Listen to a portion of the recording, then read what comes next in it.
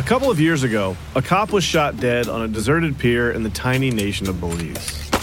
The only other person there that night was a frightened young woman, found covered in blood. By all appearances, it was an open and shut case. But not in Belize, where this woman was connected to a mysterious billionaire who basically runs the place. Justice will not be served in this case. She's gonna get away with it. Or will she? White Devil, a Campside Media original. Listen wherever you get your podcasts. Two young fathers are shot to death outside an iconic Utah restaurant. I said, your dad has been hurt really bad. The grief was disorienting for those left behind, until one choice changed everything. I just remember writing this letter, and it wasn't me writing it.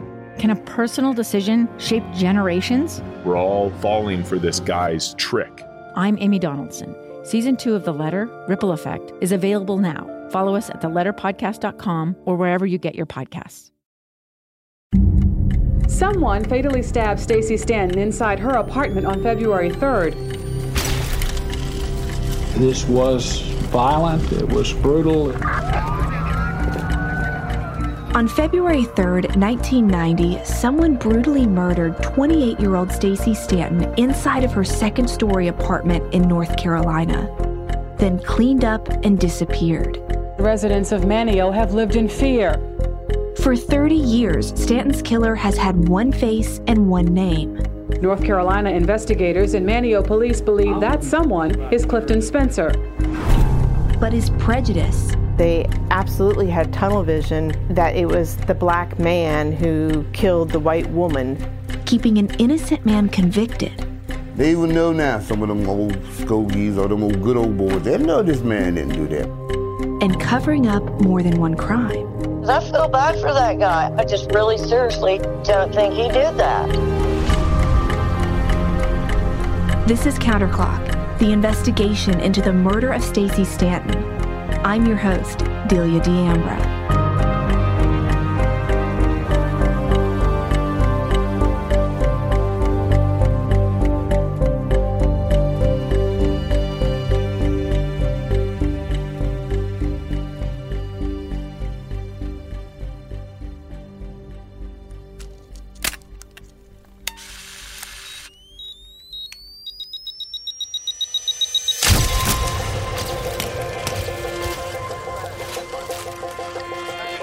Within hours of processing Stacey's apartment, the SBI forensic team, led by Dennis Honeycutt, bagged and tagged a lot of evidence. He dusted nearly every surface, lifting 81 fingerprints in total. Whether these prints belonged to just one person, a couple of people, or even 81 people, they didn't know that, but they knew there was potential that a lot of people had been in Stacey's small rental unit. But this didn't really surprise police because as the SBI agents got to the scene and began talking with people, they realized pretty quickly that Stacey was a very social person. She had a lot of people in and out of her place on a regular basis. In addition to her job as a waitress, she cut hair in her apartment to make extra money on the side. So there were people coming and going from the unit all of the time. According to the SBI's report, all of the fingerprints were retrieved from surfaces like door frames, tables, cups, stuff you would expect. And none of the prints were impressions made in blood. So with so many fingerprints to work with, they needed to figure out who each one belonged to. But it was complicated because some of the prints were only partials. To start, they at least wanted to talk with people who would have had a reason to be at Stacey's, people that were close to her and were around the apartment on a regular basis. People who probably had touched a lot of surfaces in her house. They figured several prints were going to come back as being Stacey's, but they also had strong suspicions that some were going to belong to a man named Norman Brandon, Stacey's recent ex-boyfriend. Now, everyone knew Norman as Mike, so from here on out, we're going to call Norman Mike Brandon. Investigators were really interested in Mike because they'd found mail addressed to him inside of Stacey's apartment. That mail was a clear sign that he'd lived temporarily with her at some point. Conveniently for the SBI, Mike had an extensive criminal history in North Carolina, and the State Department of Corrections already had his fingerprints on file. The SBI planned to compare his prints to some of the 81 prints found at the scene. What's interesting, though, is that Mike actually beat them to the punch. At 3:30 in the afternoon on February 3rd, just an hour or so after Stacy was found dead, Mike came to the police. He said he wanted to help because he thought he might have information on who Stacy was with the night before. He'd shown up at the crime scene and given a handwritten statement to Dare County Sheriff's Colonel Jasper Williams. Mike wrote that the night before, Friday, February 2nd, he was at a downtown bar called the Green Dolphin Pub. He said he saw Stacy there, but he wasn't with her. He was with his new girlfriend, Patty, who worked at the bar. Mike said everyone was drinking and Stacy became upset that he was with a new girl. Then she stormed off and left.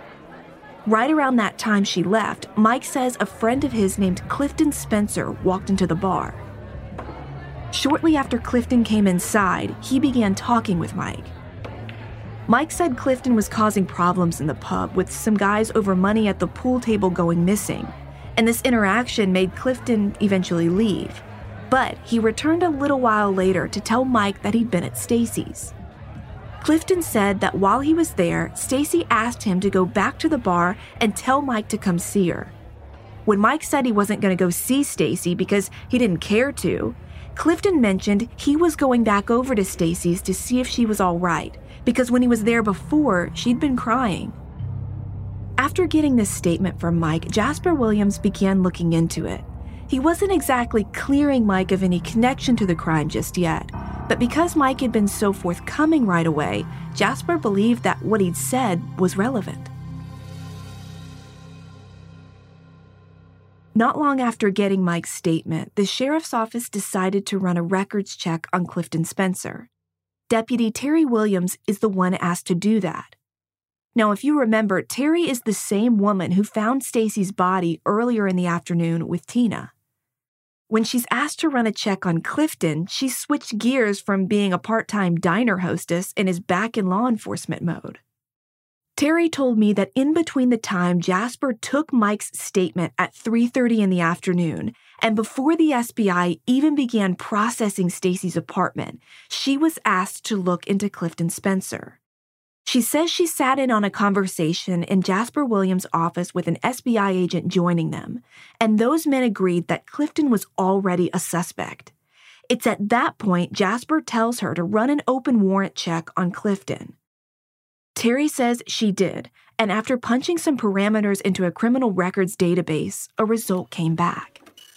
Clifton Spencer, a black male from Columbia, North Carolina, a town 30 minutes away from Manteo, had an outstanding warrant for drug charges. The state of New Jersey had put the warrant out on him, and technically, this meant he was a wanted man. I dug through a pile of old documents and was actually able to find that exact warrant printout from February 3rd, 1990. The paper shows that at 6:04 p.m. on February 3rd, the printout landed on Jasper Williams' desk.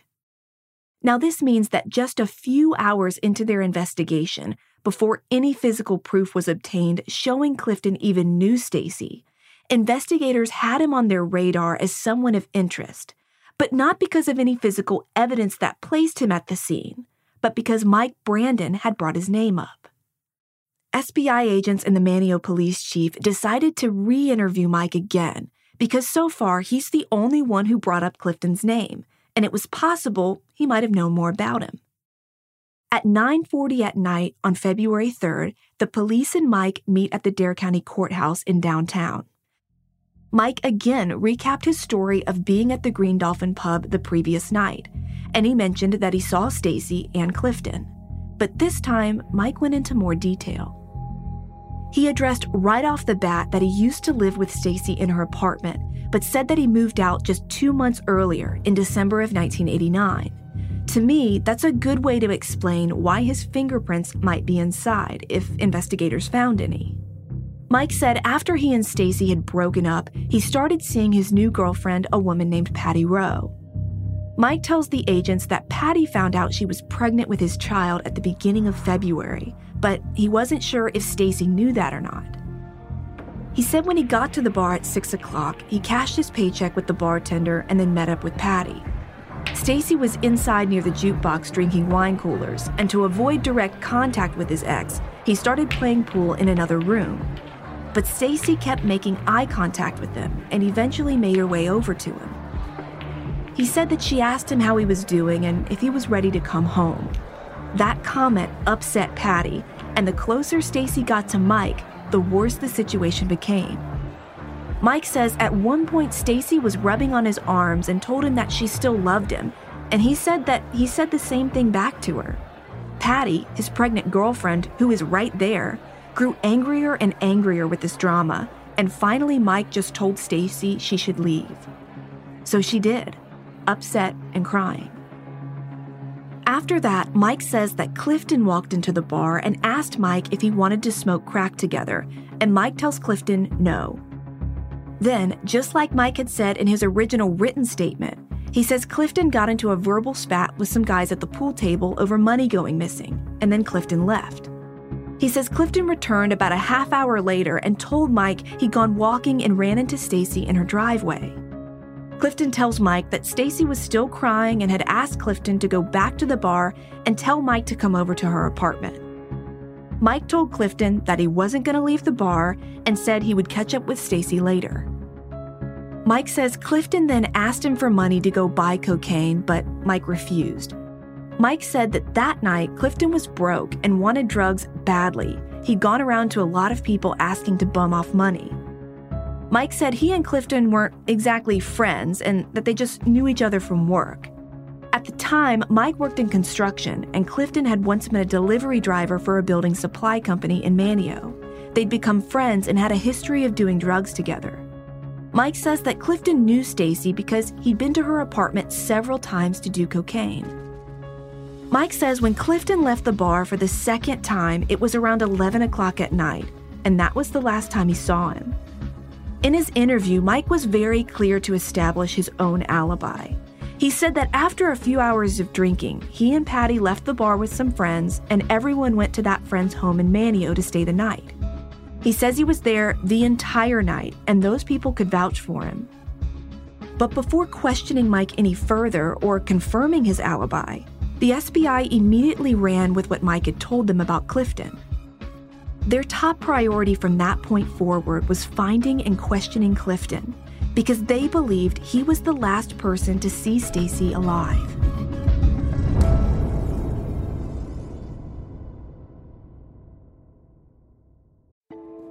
As a journalist, I've always been fairly organized with where to find things when I put them away or leave them. But becoming a mom, that was a whole other ballgame. I feel like I've accumulated way more stuff, and for a long time, I just didn't know how to store it all. But then I found organizing magic with Smart Labels. Smart Labels are the QR code stickers that have changed my life and are likely going to change yours. They help you organize your stuff in storage around the house or in your storage unit. And all you have to do is put one of the QR code stickers on a box or tote, scan the sticker with the Smart Labels app, and enter what's going in the tote. You can add pictures of your stuff and everything.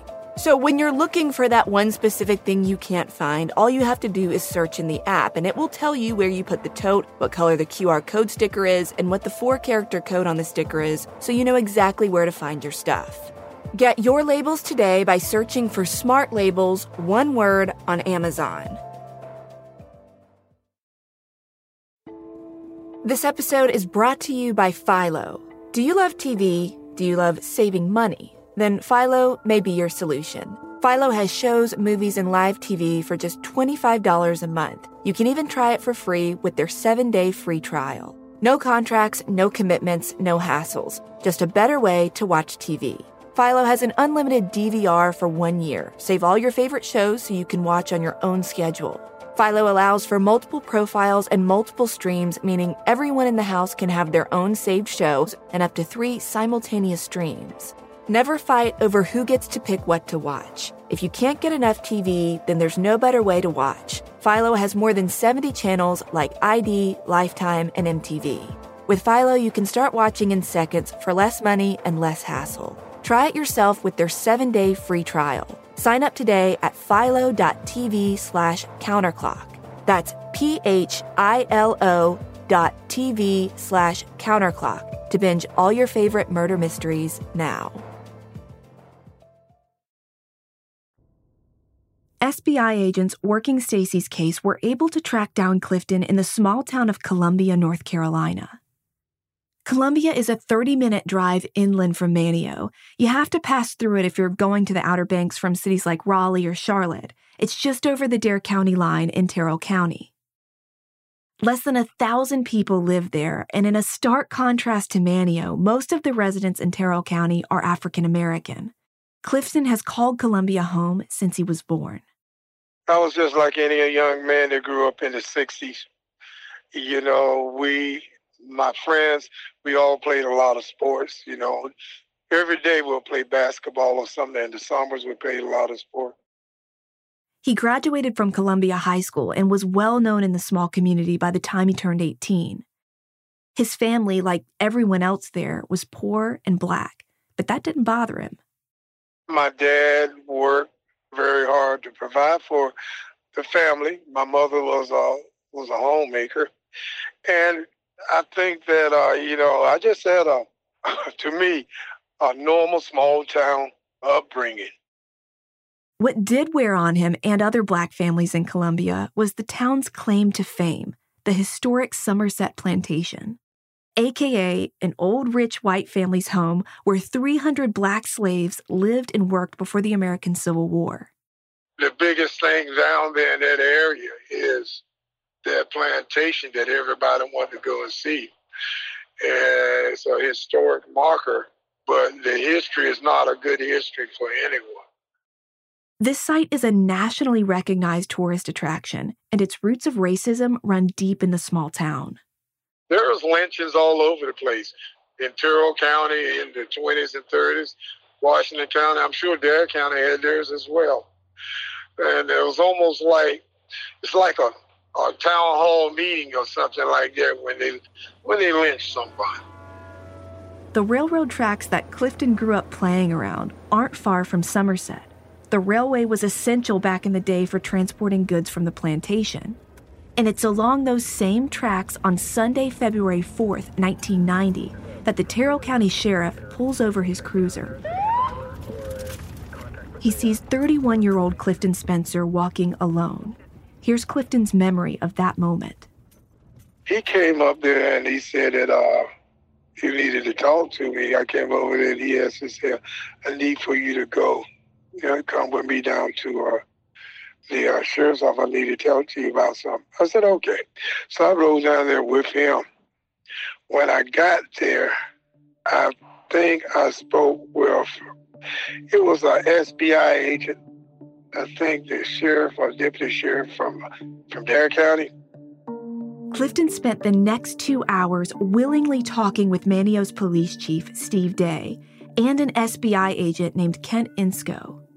They asked me questions about Stacy. When was the last time I saw her? And I said, I saw her last night. Clifton explained to the men that he'd been in Manteo at the Green Dolphin pub on Friday, February 2nd. He had no idea Stacy had been murdered until they broke the news to him in a very bizarre way. I was in the office down there in the jail, and they walked out and they left. They had me sitting at a desk, I think it was the sheriff's desk. It was 2 big pictures laying face down on the desk before I got there. And I didn't really notice that they were there when they told me this. They directed me to sit right here. And so what those pictures were was the pictures of Stacy. And that really, it made me mad and it hurt me that they did that like that. Pictures of a crime scene? Right. Pictures of her. Despite this cruel way of telling him Stacy was dead, Clifton still cooperated with investigators. He told them everything he remembered about that night. He said he started hitchhiking around 6:30 at night, and 2 white guys he knew had given him a ride from Columbia to Manteo, and then those men dropped him off at the Green Dolphin pub around 7 o'clock. When I first entered that bar, when I got there, I just walked up there, and at that particular time, people of color really didn't go and spend a lot of time at that pub at night. But from time to time, I had been in there during the day. I did see Stacy when I came in. And apparently, once I came in, she was pretty much having some kind of disagreement with her boyfriend. So she took off and ran out. Clifton got some bad vibes from two white guys at the bar who worked for the Coast Guard. He says he got the impression that he wasn't welcome there because he was black. He says those guys accused him of stealing coins off of the pool table, which he denied. At that point, Clifton says he's over all of the tension and decided to just leave. He had plans to go to his friend Wayne Morris's house anyway, and it was only about a 15-minute walk from the bar. And I was headed to my friend's house, and I actually was walking past the apartment that Stacy was living in that particular time. And she had been drinking, but she saw me, she hollered at me, and I went to see what she wanted. And so from there, she pretty much asked me if I didn't mind to go back and ask her boyfriend to come by the house. I went by to ask, and pretty much that's when he decided to decline to go. After Mike said he didn't care to catch up with Stacy, Clifton went back to Stacy's to tell her Mike wasn't coming by. This was around 11 o'clock at night, according to Clifton. He said after that second trip to Stacy's apartment, he and Stacy shared a few drinks of vodka together inside of her kitchen and living room, and she continued to lament over Mike. After a while, Stacy decided she wanted to smoke crack. Now, Clifton was down for this because at the time, he admits he was a full-blown drug addict who didn't have a steady job and nowhere to be since at the moment he was technically homeless. I think about a lot that had transpired up to that point before that particular day. I was in a point in my life where I wasn't in a good space at all. I had started using drugs, and I think that, from that point on, I become a drug addict. I was just out there running around. I was a functioning drug addict, of course. I was working every day, but yet I would go out and use drugs. And I say up to that day, I used to just go and find people that wanted to go get high, and I just hang with them. A lot of the people that I come in contact with, that was from Manio, was people that use drugs. At this point, it's important to note that along with Stacy and Clifton at her apartment, there was another man who came by briefly. His name is Richard Fugate, and he's a guy who'd been at the Green Dolphin pub. On both trips Clifton made to Stacy's apartment to and from the bar, he tells investigators that he, Richard, and Stacy were inside the apartment together, but then eventually Richard left. We'll get more into Richard's story in a future episode, but for now, just keep that in the back of your mind. Clifton says after Richard leaves, it's just him and Stacy, and it's at that point that they decide they're going to smoke crack. Stacy has a little bit inside of a pipe in her bedroom, but by the time Clifton goes to get it and comes back to see Stacy, she's changed her mind and didn't want any. So Clifton takes a hit by himself and uses it all up. A few minutes later, Stacy walks into the room and asks for some. Apparently she'd changed her mind again, but after Clifton took the hit, there wasn't any left for her. Clifton says Stacy hands him $35 to $40 in cash and asks him to go out and buy some more, which he does. And this is the point where Clifton says his memory gets really, really fuzzy, both during his interrogation with investigators in 1990 and still to this day. He says he knows he left Stacy's apartment and went to some areas around town where he thought he could score, but he never got any drugs. The details of how long that took him or any specific people he came across, he can't remember. He says his memory is so bad because his brain was in a fog from drinking most of the night and being high. According to the SBI agent's paperwork on this case, they wrote down that Clifton said that at one point before he left to get drugs, he and Stacy had laid down in her living room together on her mattress. The agent's paperwork says that Clifton said he remembered at one point Stacy changed out of the miniskirt that she'd been wearing at the pub and put on gray sweatpants. The SBI agents also wrote that Clifton said that he thought he may have tried to be intimate with Stacy laying down together, but he knew nothing had really happened because he had not been able to become aroused. But that's according to the SBI agents' reports. Clifton says he doesn't remember saying any of this. One thing he does know for sure is that after wandering in search of drugs for a bit, he returned to Stacy's apartment to give her her money back, but by the time he returned, her door was locked. He told investigators he believed this was around 1:30 or 2 in the morning. He couldn't be sure. And he thought it was weird that the apartment's inside door was locked because Stacy was expecting him to come back with drugs. When he couldn't get in and no one answered the door, he just decided to keep the money, and then he headed to his friend Wayne's house. Clifton made the short walk to Wayne's, but he says when he got there, Wayne wasn't home. After making a few laps around his neighborhood and stumbling through a nearby convenience store parking lot, he returned to Wayne's between 4 and 5 in the morning, knocked again, and this time Wayne answered.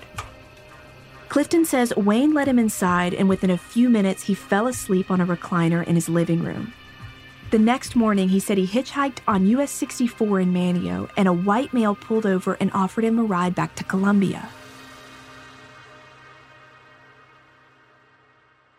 As Chief Day and the SBI agent are listening to Clifton's version of events, they realize he's just given them a ton of information. There were several people they needed to verify his story with.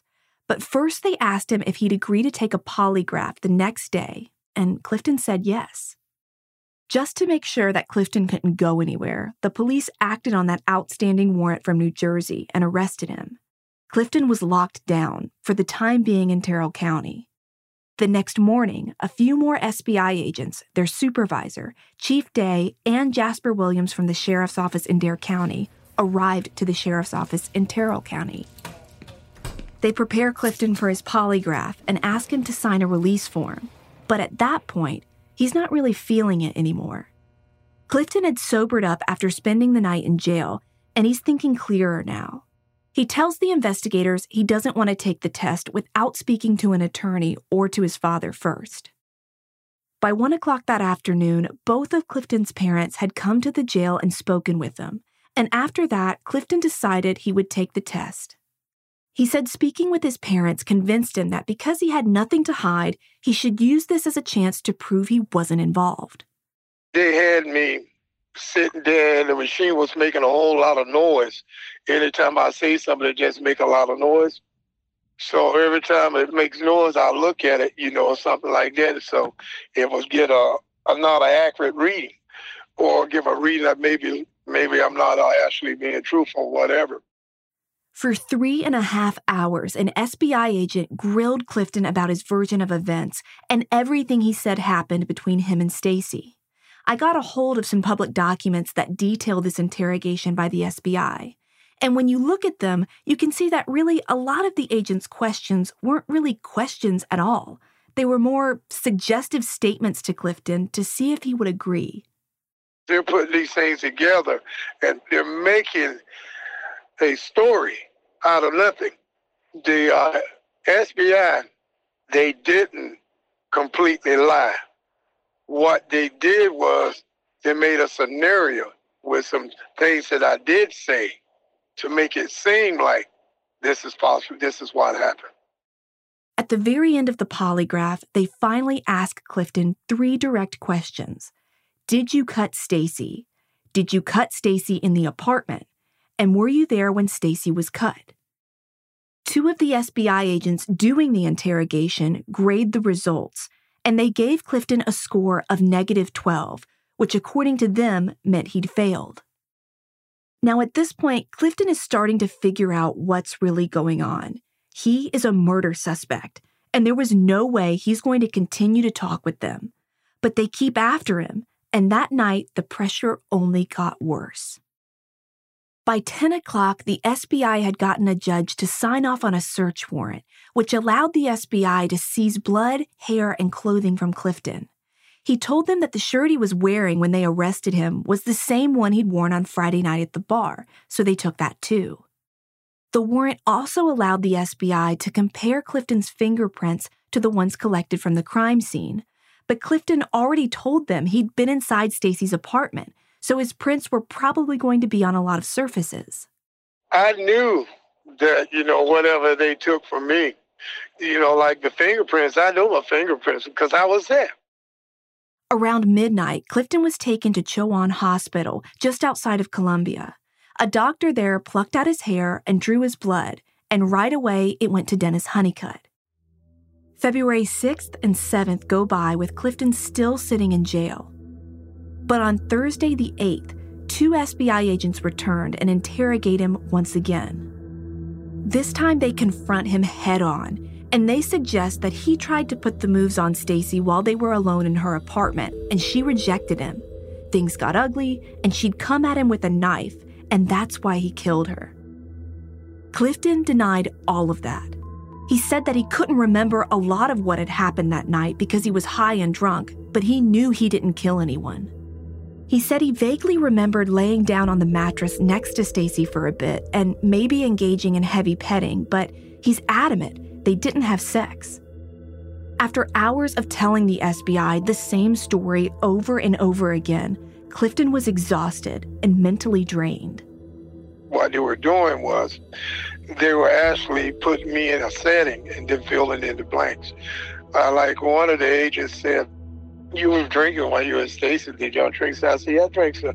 He said, "Well, did you ever use?" I said, "Yeah, I used the bathroom." He said, "Yeah, I had to go to the bathroom before I left." And I said, "I used the bathroom." What he did was he wanted to put me in the bathroom. He did that, and then he wrote a statement and said that I meant to clean it, washing up before I left. Clifton never had a lawyer with him during any of these interrogations. On top of that, none of the conversations between him and the SBI were ever recorded. There was no recordings of any of those conversations that I had with them. Not a single one. If there had been, then people would see that I didn't say any of the things that they said I said.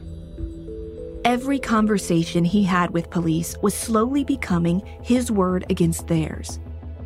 As they wore him down, Clifton said he felt like he had no choice but to cooperate.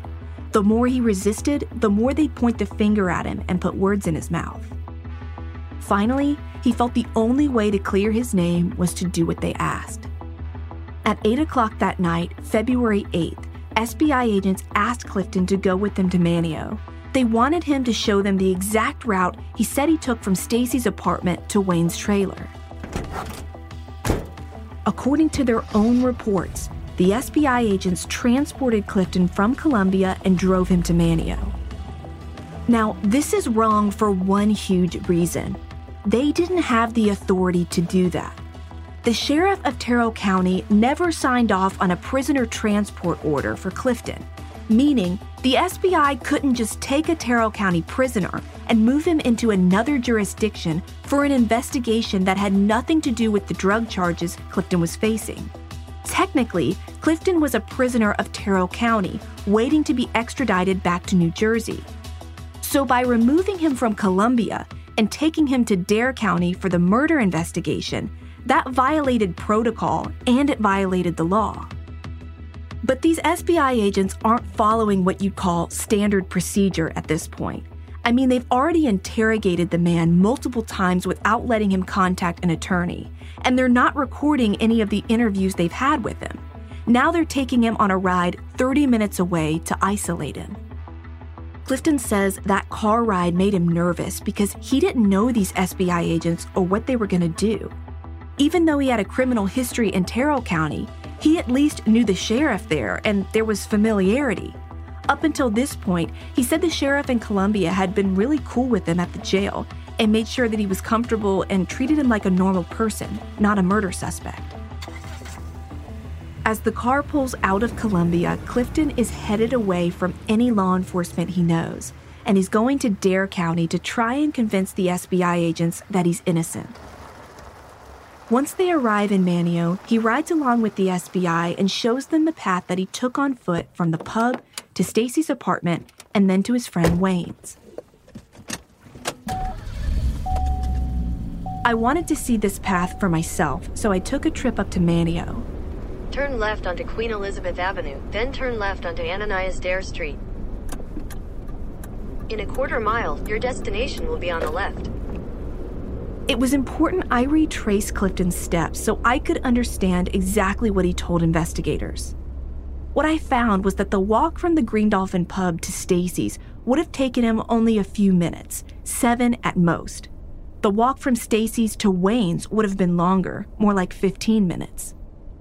The locations aren't super far apart, but it was easier for me to just drive there. Let's plug in the address to Wayne Morris's house from here. So Wayne lived exactly 0.7 miles from Stacy's apartment on Ananias Dare Street over down just a little bit, a 2-minute drive. It says 13-minute walk. Clifton told the SBI that as he walked to Wayne's, he crossed over US 64. Head west on Ananias Dare Street toward US 64 East, then turn right onto US 64 West. Then he cut behind the Elizabethan Inn Hotel, went through some trees, and ended up at the back of Wayne's trailer. The Elizabethan Inn is still operating today, and the property looks almost exactly the same as it did in 1990. So if he cut through the back of the Elizabethan Inn, he could have gotten to Wayne's actually faster than the route we're taking to drive, because we're taking the roads. But if you're on foot, you could have cut back behind the inn and then through like a small little stretch of woods, and Clifton would have come right up to Wayne's trailer. So Wayne says his trailer was trailer 62 on Jackson Street, which this is all... You've arrived. This is all like a trailer park neighborhood. So trailer 62, there it is.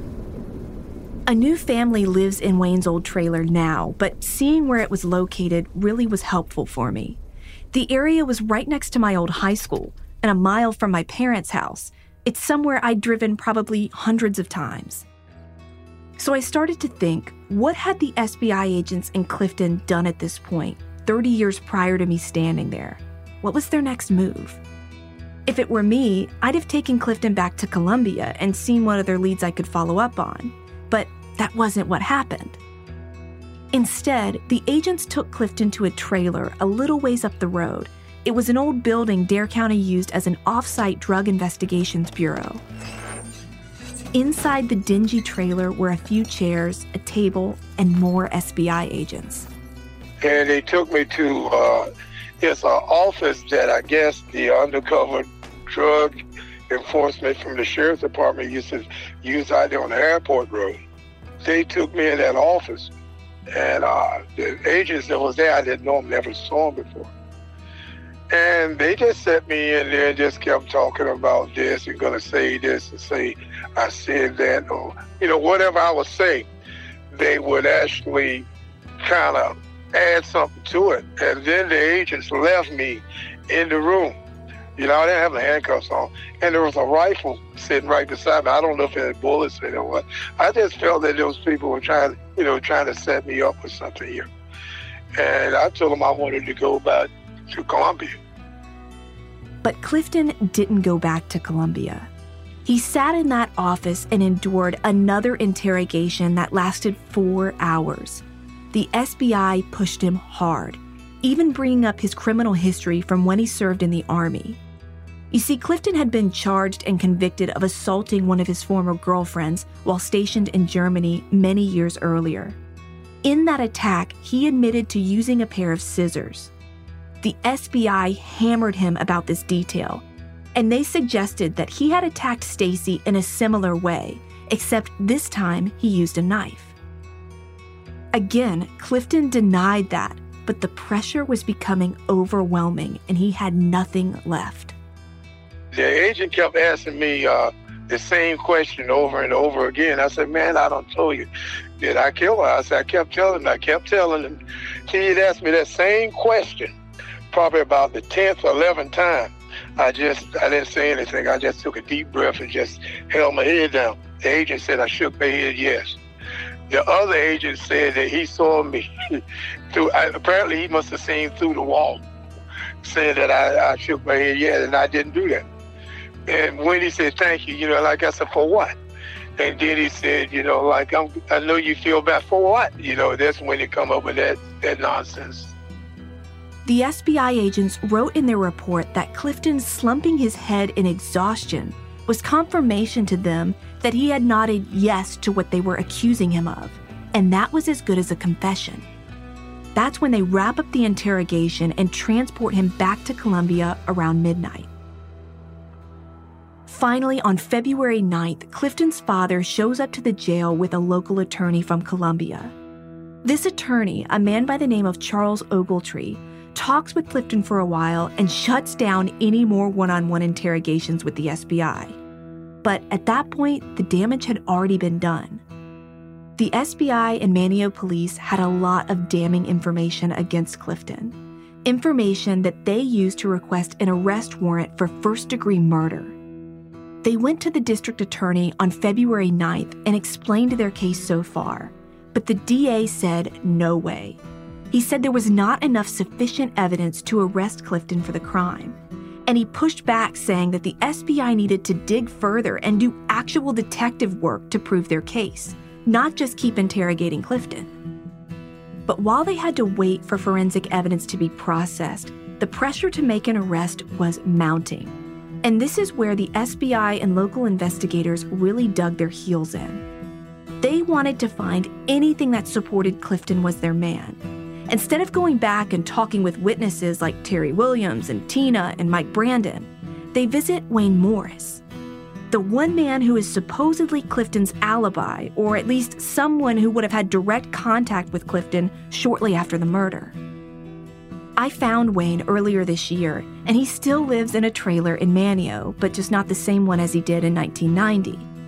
And what he told me as we sat in his living room blew my mind.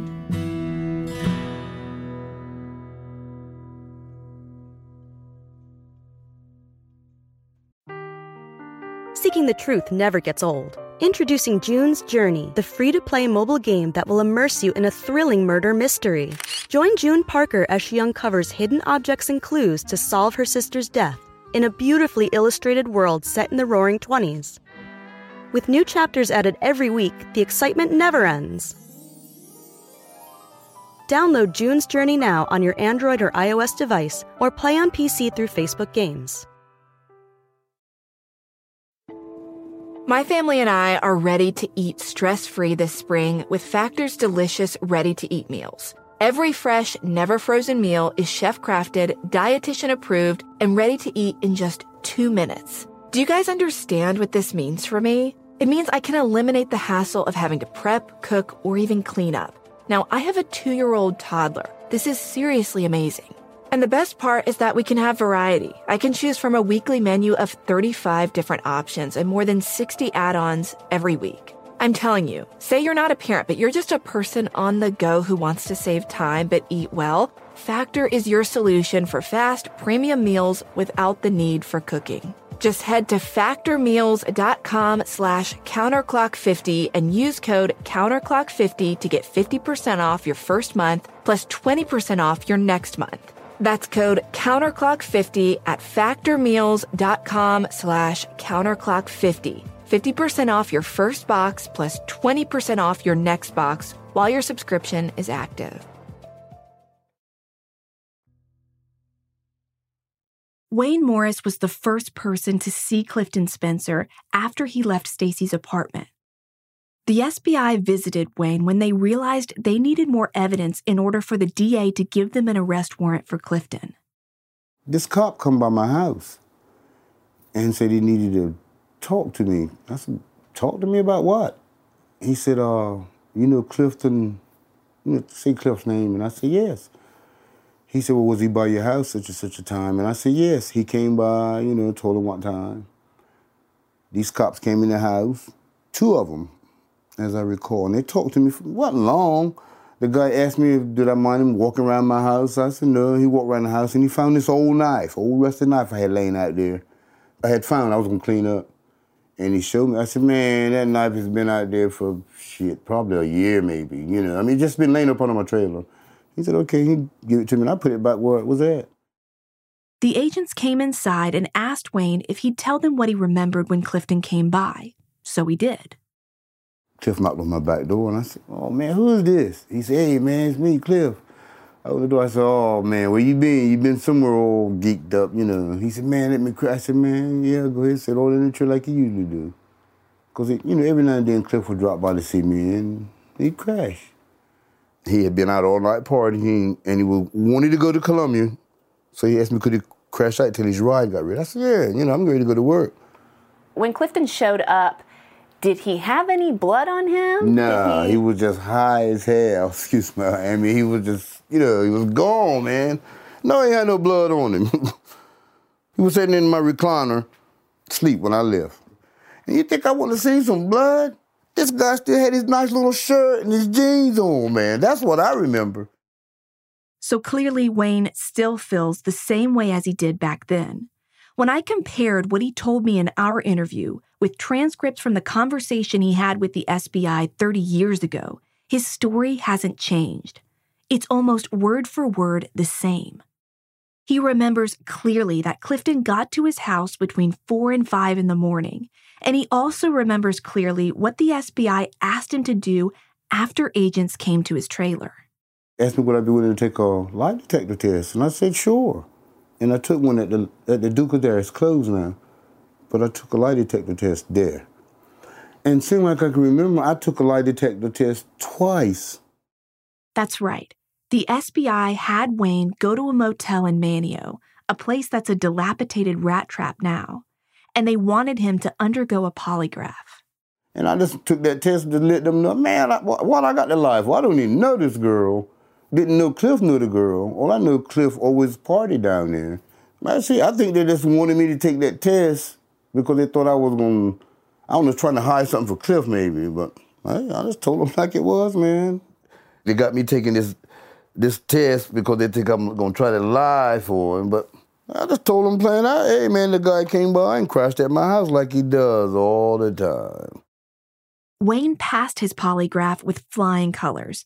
The SBI found no signs of deception in anything that he'd said. And the fact that he'd been so open to talking with me about the case makes me believe he's telling the truth. I mentioned to him I'd found an SBI agent's report in my research that claimed forensic techs had sprayed luminol in his living room and on his recliner to look for blood. I wanted to know if Wayne remembered that, but his answer wasn't what I expected at all. They looked at the chair, and that was it. And they were talking about didn't know, forensic, nothing, man. That was a direct contradiction to what I read with my own eyes in the SBI's documents. So either Wayne isn't remembering it right, or the NCSBI fudged this detail. But why? Why would they lie about that? Something so critical. And why hadn't they looked at anyone else but Clifton? Because there was another person I thought was on the radar that was never really vetted. You know what I mean? The answers are next week on Counterclock. In all the trials I've seen on TV, I've never seen a trial like this one.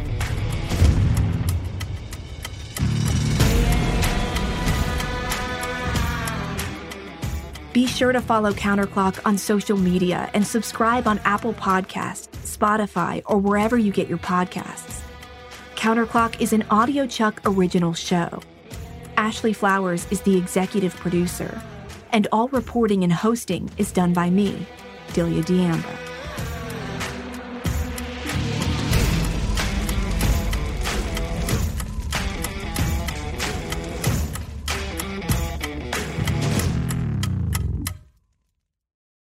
A couple of years ago, a cop was shot dead on a deserted pier in the tiny nation of Belize. The only other person there that night was a frightened young woman, found covered in blood. By all appearances, it was an open and shut case. But not in Belize, where this woman was connected to a mysterious billionaire who basically runs the place. Justice will not be served in this case. She's going to get away with it. Or will she? White Devil, a Campside Media original. Listen wherever you get your podcasts. Two young fathers are shot to death outside an iconic Utah restaurant. I said, your dad has been hurt really bad. The grief was disorienting for those left behind, until one choice changed everything. I just remember writing this letter, and it wasn't me writing it. Can a personal decision shape generations? We're all falling for this guy's trick. I'm Amy Donaldson. Season 2 of The Letter, Ripple Effect, is available now. Follow us at theletterpodcast.com or wherever you get your podcasts.